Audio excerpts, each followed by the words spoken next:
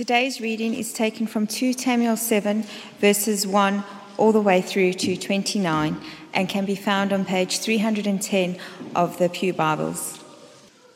After the king was settled in his palace, and the Lord had given him rest from all his enemies around him, he said to Nathan the prophet, "Here I am, living in a house of cedar, while the ark of God remains in a tent." Nathan replied to the king, "Whatever you have in mind, go ahead and do it, for the Lord is with you." But that night the word of the Lord came to Nathan, saying, "Go and tell my servant David, this is what the Lord says. Are you the one to build me a house to dwell in? I have not dwelt in a house from the day I brought the Israelites up out of Egypt to this day. I have been moving from place to place with a tent as my dwelling. Wherever I have moved with all the Israelites, did I ever say to any of their rulers whom I commanded to shepherd my people Israel, 'Why have you not built me a house of cedar?' Now then, tell my servant David, this is what the Lord Almighty says. I took you from the pasture, from tending the flock, and appointed you ruler over my people Israel. I have been with you wherever you have gone, and I have cut off all your enemies from before you. Now I will make your name great, like the names of the greatest men on earth, and I will provide a place for my people Israel, and will plant them, so that they can have a home of their own, and no longer be disturbed. Wicked people shall not oppress them any more, as they did at the beginning, and have done ever since, the time I appointed leaders over my people Israel. I will also give you rest from all of your enemies. The Lord declares to you that the Lord himself will establish a house for you. When your days are over and you rest with your ancestors, I will raise up your offspring to succeed you, your own flesh and blood, and I will establish this kingdom. He is the one who will build a house for my name, and I will establish the throne for his kingdom forever. I will be his father, and he shall be my son. When he does wrong, I will punish him with a rod wielded by men, with floggings inflicted by human hands. But my love will never be taken from him, as I took it away from Saul, whom I removed from before you. Your house and your kingdom shall endure forever before me. Your throne shall be established forever." Nathan reported to David all the words of this entire revelation. Then King David went in and sat before the Lord, and he said, "Who am I, sovereign Lord, and what is my family that you have brought me this far? And as if this were not enough in your sight, sovereign Lord, you have also spoken about the future of your servant, and this decree, sovereign Lord, is for a mere human? What more can David say to you? For you know your servant, sovereign Lord. For the sake of your word and according to your will, you have done this great thing and made it known to your servant. How great you are, sovereign Lord! There was no one like you, and there is no God but you, as we have heard with our own ears. And who is like your people Israel, the one nation on earth that God went out to redeem as a people for himself, and to make a name for himself, and to perform great and awesome wonders, by driving out nations and their gods from before your people, whom you redeemed from Egypt. You have established your people Israel as your very own forever, and you, Lord, have become their God. And now, Lord God, keep forever the promise you have made concerning your servant and his house. Do as you promised, so that your name will be great forever. Then people will say, 'The Lord Almighty is God over Israel,' and the house of your servant David will be established in your sight. Lord Almighty, God of Israel, you have revealed this to your servant, saying, 'I will build a house for you.' So your servant has found courage to pray this prayer to you. Sovereign Lord, you are God. Your covenant is trustworthy, and you have promised these good things to your servant. Now be pleased to bless the house of your servant, that it may continue forever in your sight. For you, sovereign Lord, have spoken, and with your blessings the house of your servant will be blessed forever. Thanks be to God. Good morning. Those of you who don't know me or haven't seen me for a while, my name's Nigel. I'm part of the preaching and worship team here. It's good to be here. I need to start with a thank you and an apology. Thank you to Lisa for reading a reading that was more than twice as long as she was expecting it to be. And an apology to Soren for having a reading that was more than twice as long as he was expecting to project on the screen. I told everybody else, Soren, and I forgot you. I'm sorry. There we go. If you've been coming to St. John's for a while now, over recent weeks, months, you know that we're in a series entitled Our Promised King, and we're looking at the story of David and others in 2 Samuel. The story so far has been that David has become king, Saul has ceased to be king, he was the first king of Israel, David is now the new king of Israel, and things have progressed to the point where there is now peace in the land. There is David's kingdom is established, and he's living in a comfortable house, living in a comfortable palace made of cedar. But the Ark of God, the box that Moses created for the tabernacle, is still in the tabernacle. It's been in the tabernacle these last 40 years or so. Somebody recently suggested maybe the tabernacle's getting a bit tatty. It's been out in the desert all this time. And David is concerned that he is living in a posh house and God isn't. David wants to build a house for God. Initially, in the beginning of the reading that we just had, Nathan thinks this is a good idea, but God has a better idea, as Eddie explained to us mostly last week. David is not going to be the one to build a house, a temple, a physical building for God to live in. Solomon would do that later on. But God promises something bigger. He promises to David a dynasty, a line of succession that's going to go on. But it's going to go on not just for a while, but it's going to go on forever. And it's going to go on until it comes to a specific person. God talks to David about him dying, David dying, about his son Solomon dying. But he talks about somebody who is described as his kingdom, not their kingdom, but his kingdom will last forever. And who is it to be? It is to be God's own son. Verse 14, if you've got your Bible open in front of you, my son, his father. God says, this is the one who is to come. And as we follow this story through, we come to realize that the promised one is Jesus. Jesus, son of David. Quite interesting if you're reading your New Testament, see how often people say to Jesus or describe Jesus as son of David, God's own son. He also died, but he rose again and lives forever. We covered that mostly last week, but some of that is jumping ahead a bit. David receives this news from Nathan that he's going to have this dynasty built for him. And how does he respond? He responds in prayer. And that's a good point for us to pause and pray. Father God, Lord Almighty, teach us how and why to pray. As we look at David's prayer, we thank you, like him, for your love and your grace. Teach us how to love and serve you more. In Jesus, our Saviour's name, we pray. Amen. So, David at prayer. Let me ask you a question. Let's ask us a question. How is our prayer life? How is our prayer life? It's a reasonable question for you to ask the people who stand at the front.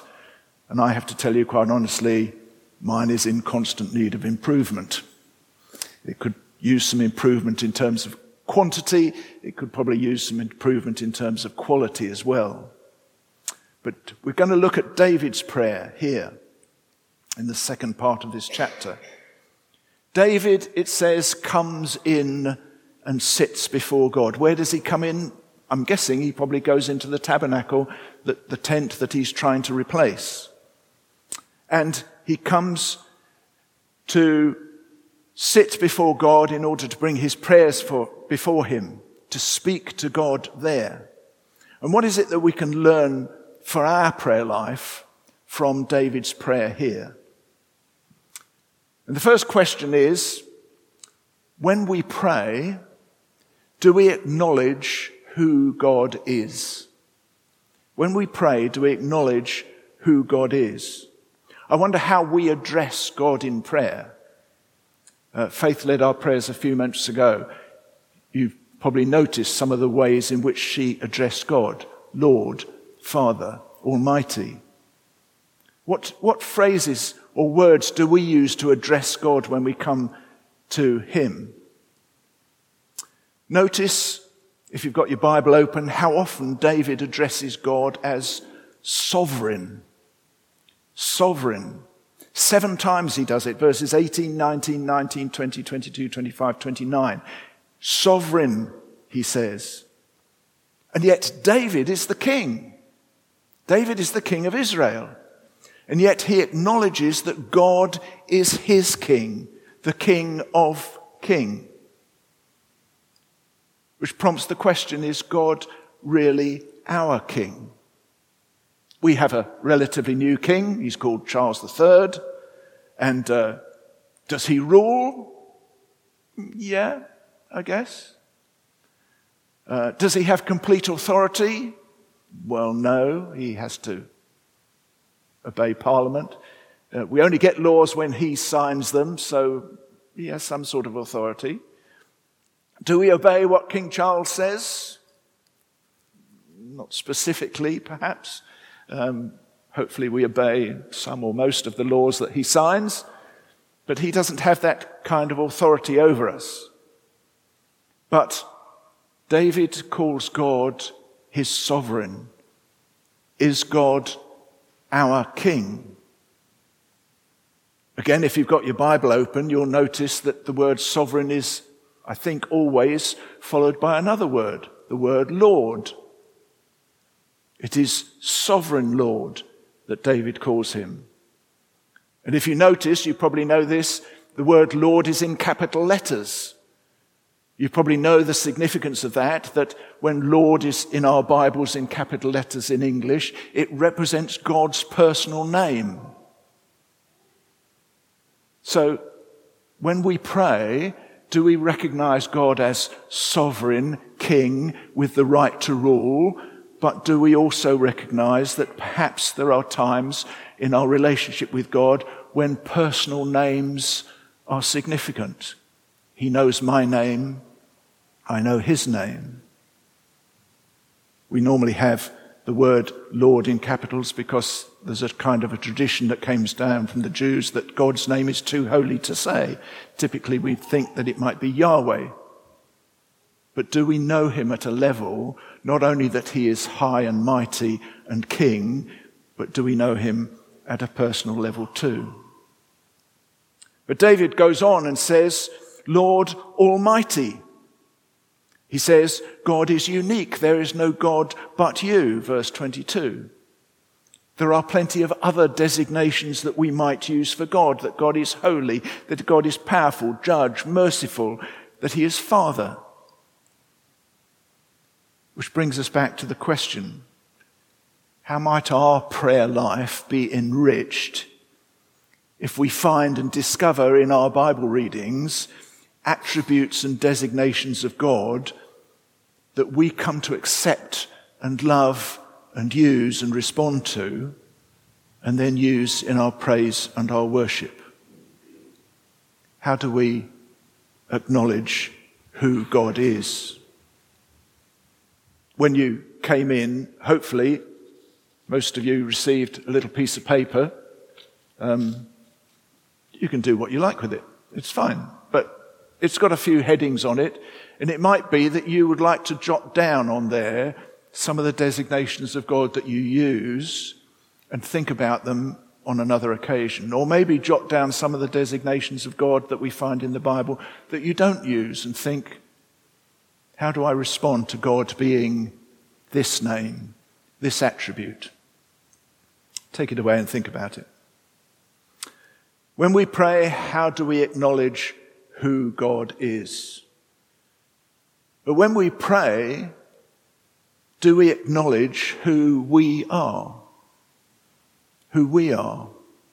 The second space on your piece of paper says, I am. Notice how 10 times in the passage that we read together, in this short prayer, David describes himself as servant. Your servant, Lord, your servant, your servant. And also he calls himself just a mere human being. Not just a servant, but your servant. God is sovereign, David serves.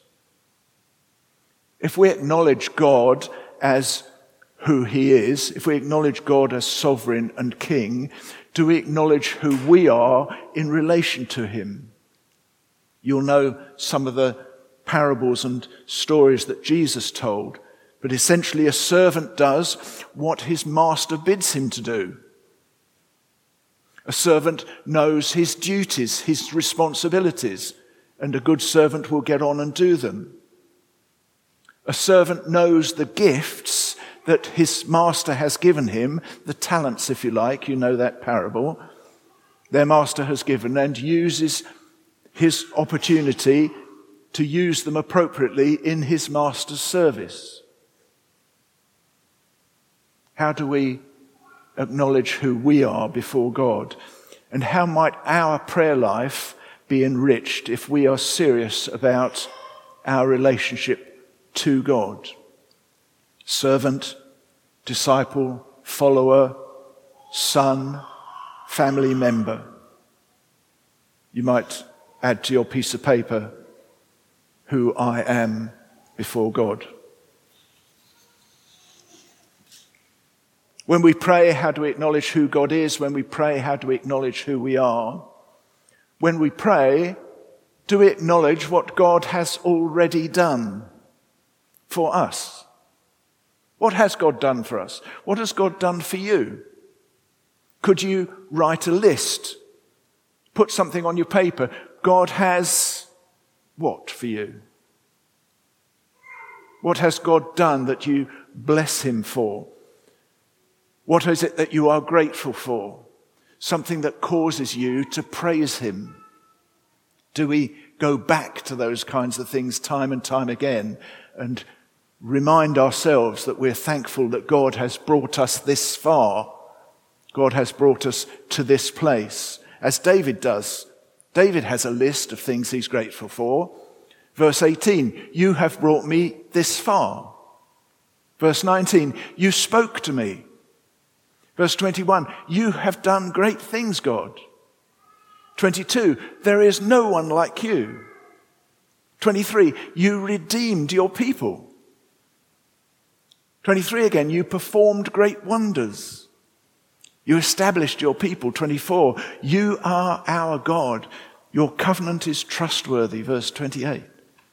David has a list of things that he brings before God and thanks and praises him for. But interestingly, God also has a list. Verses 8 to 11 in the earlier part of the chapter. God says, I gave you rest. I brought you out of Egypt. I moved you with my people. I took you from the pasture to the flock. I appointed you to be ruler. I have been with you. I appointed leaders alongside you. God reminds us sometimes of some of the things that he has done for us. Do we remember them and use them? A few minutes ago, we sang a song that I requested that we added to the order of service, and that is Matt Redman's song, 10,000 Reasons.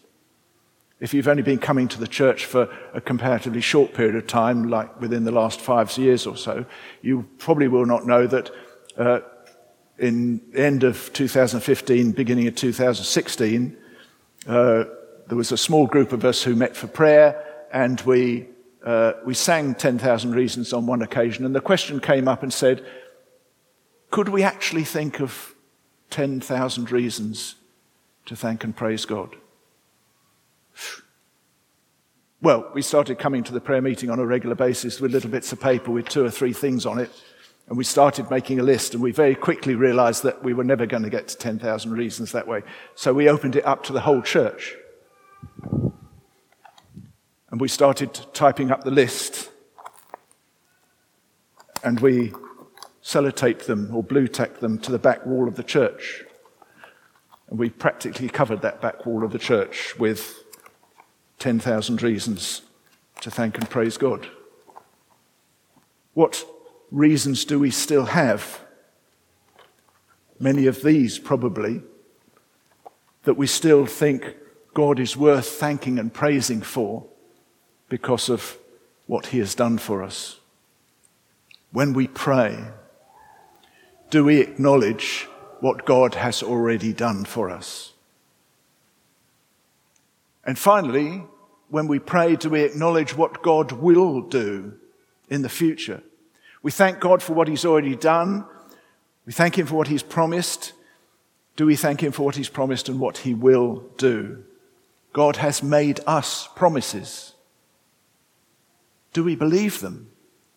Do we trust him for them?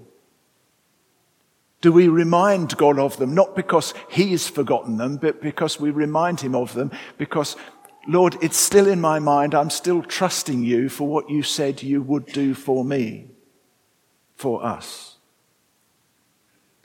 In David's prayer, David several times asked God to keep his promises, verse 25. Keep forever your promises. Do as you have promised. You have promised, verse 28. David does not list them, not here, because God already has, verse 10 onwards.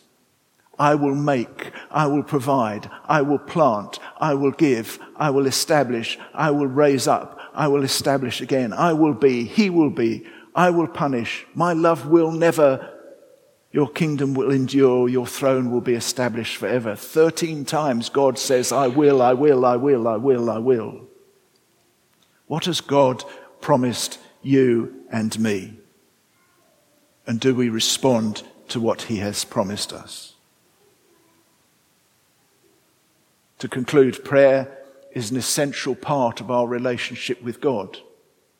Not just once saved and got a ticket to heaven and all will be well, but we are called to live life on a daily basis following Jesus, which prompts us to ask, how is our prayer life? Could it be enhanced by more carefully considering who God is? Could it be enhanced by reassessing who we really are in relation to him? Could it be enhanced by remembering that all that God has already done for us? Could it be enhanced by expressing our continuing trust in what God will yet do? Above all, how have we responded to Jesus, our promised King? Let's take a moment to pray.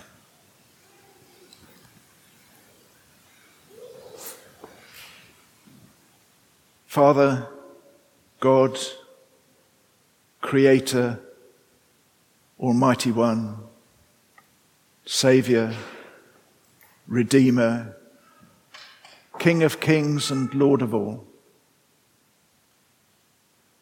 we bow for a moment before you, your children, fallible human beings, your servants. We thank and bless you for all your gifts, for life, for love, for grace and guidance, for supplying our needs, for forgiving our sins, for your Spirit poured out, for your word read and taught and preached, for adopting us into your family, for this day, for your church, for those who love us, lead us, encourage us. Most of all for Jesus, our Saviour, Son of David, Son of God. And we trust you to fulfill the promises that you have made to us, that you will never leave us or forsake us, that you've prepared a place for us, that we would never walk through this world alone, that you will be with us in times of difficulty as well as good, that your grace is sufficient, and that you are always faithful. Give us new hearts, we ask. Pour your Spirit on us again. Holy and sovereign Lord, we praise you. Amen.